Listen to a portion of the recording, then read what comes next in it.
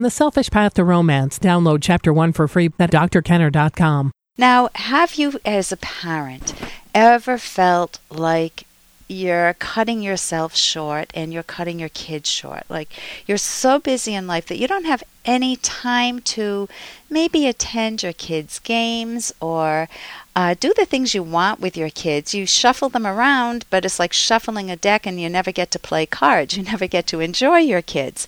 And then you just feel guilty every time you have that thought.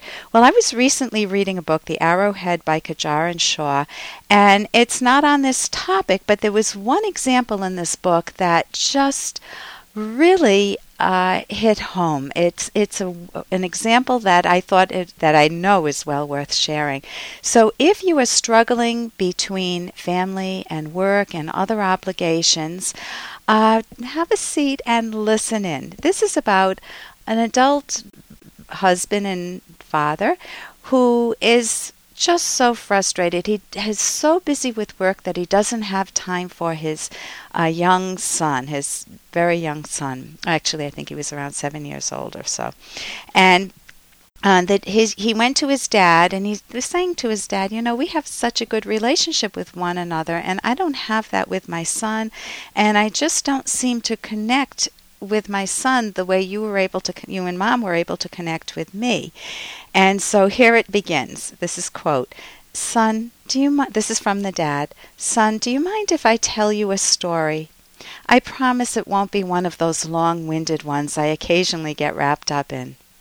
Once there was a father who came home from work late, and he was tired, frustrated, and hungry. He had a 7-year-old son. And the young boy looked at his dad when he sat down and said, 'Dad, how much money do you make?' The dad, frustrated, looked at his son and said, 'That's really none of your business.'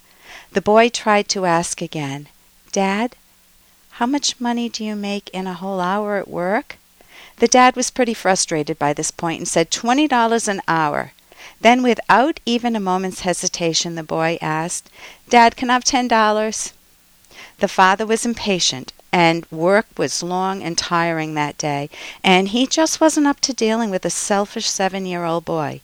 The father, aggravated, said, "How dare you ask me for so much money when I work so hard to get what we have? I can't give you that much money. You would just waste it on something that isn't important. Son, go to your room and stay there. You shouldn't be asking for so much money." The boy slowly made his way to his room, and the dad didn't hear from him for some time. Finally, the dad decided that maybe he was a bit too harsh on the boy and he'd go and check in on him. He went upstairs and opened the door and asked his son, who was lying on his bed, if he was asleep. The boy turned over and said, "No. Son, I might have been too hard on you earlier. I am sure you want the money for some good reason. Just this once, I'm going to give you the $10. The father pulled $10 out of his wallet and gave it to his son.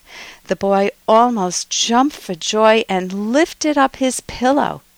The father could see that there were a number of dollar bills and coins under the pillow, and he was about to get mad at the boy again for asking for so much money when he already had money.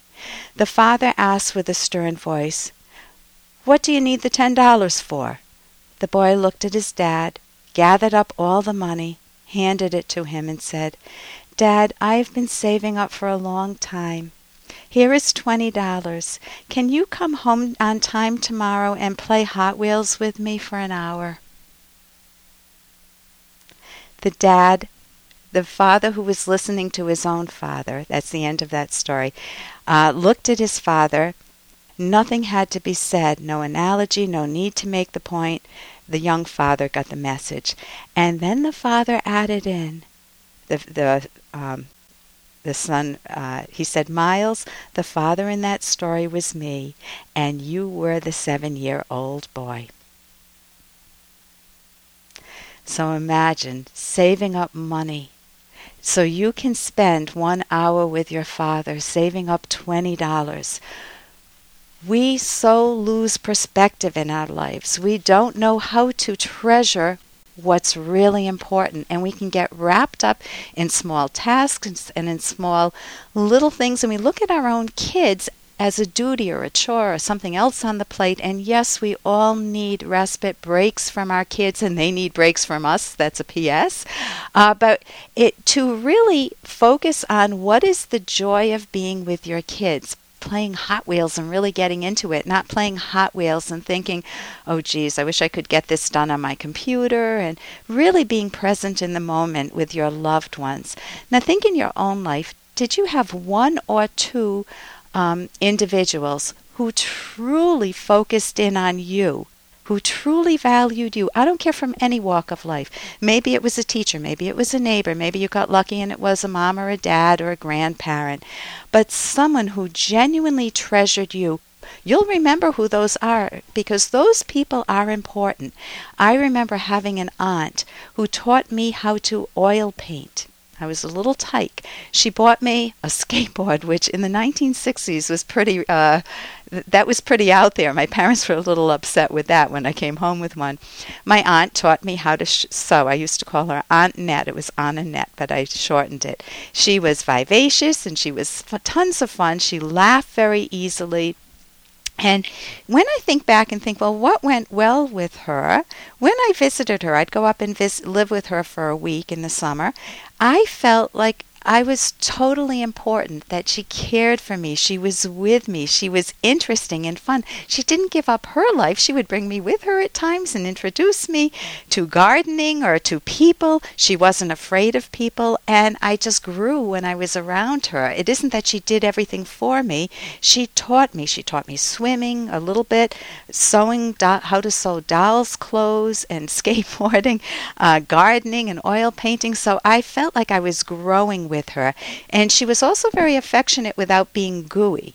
She asked interesting questions. So all of that makes for a dynamite relationship. That's called psychological visibility. We want that with our loved ones, including in our romantic relationships.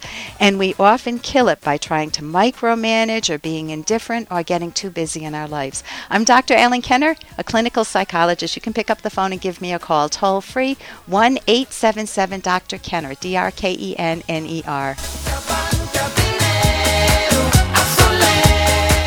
For more Dr. Kenner podcast, go to drkenner.com and please listen to this ad. Here's an excerpt from The Selfish Path to Romance by clinical psychologist Dr. Ellen Kenner. It is essential that partners take the time to show their love for one another as often as is feasible. Do this in both actions and in words. But what if a partner refuses to listen or respond, for example, using the silent treatment? This may be an attempt to control you by deliberately causing you to feel intimidated, helpless, upset, and even desperate. It is a cruel way for a partner to act and must not be tolerated for long. Either both communicate or there's no relationship. The bottom line in communication is that romantic partners need to let each other know, in word and deed, that they fully value, understand, and accept each other, and that they are all each other's needs and wants as a lover. You can download Chapter 1 for free by going to drkenner.com, and you can buy the book at amazon.com.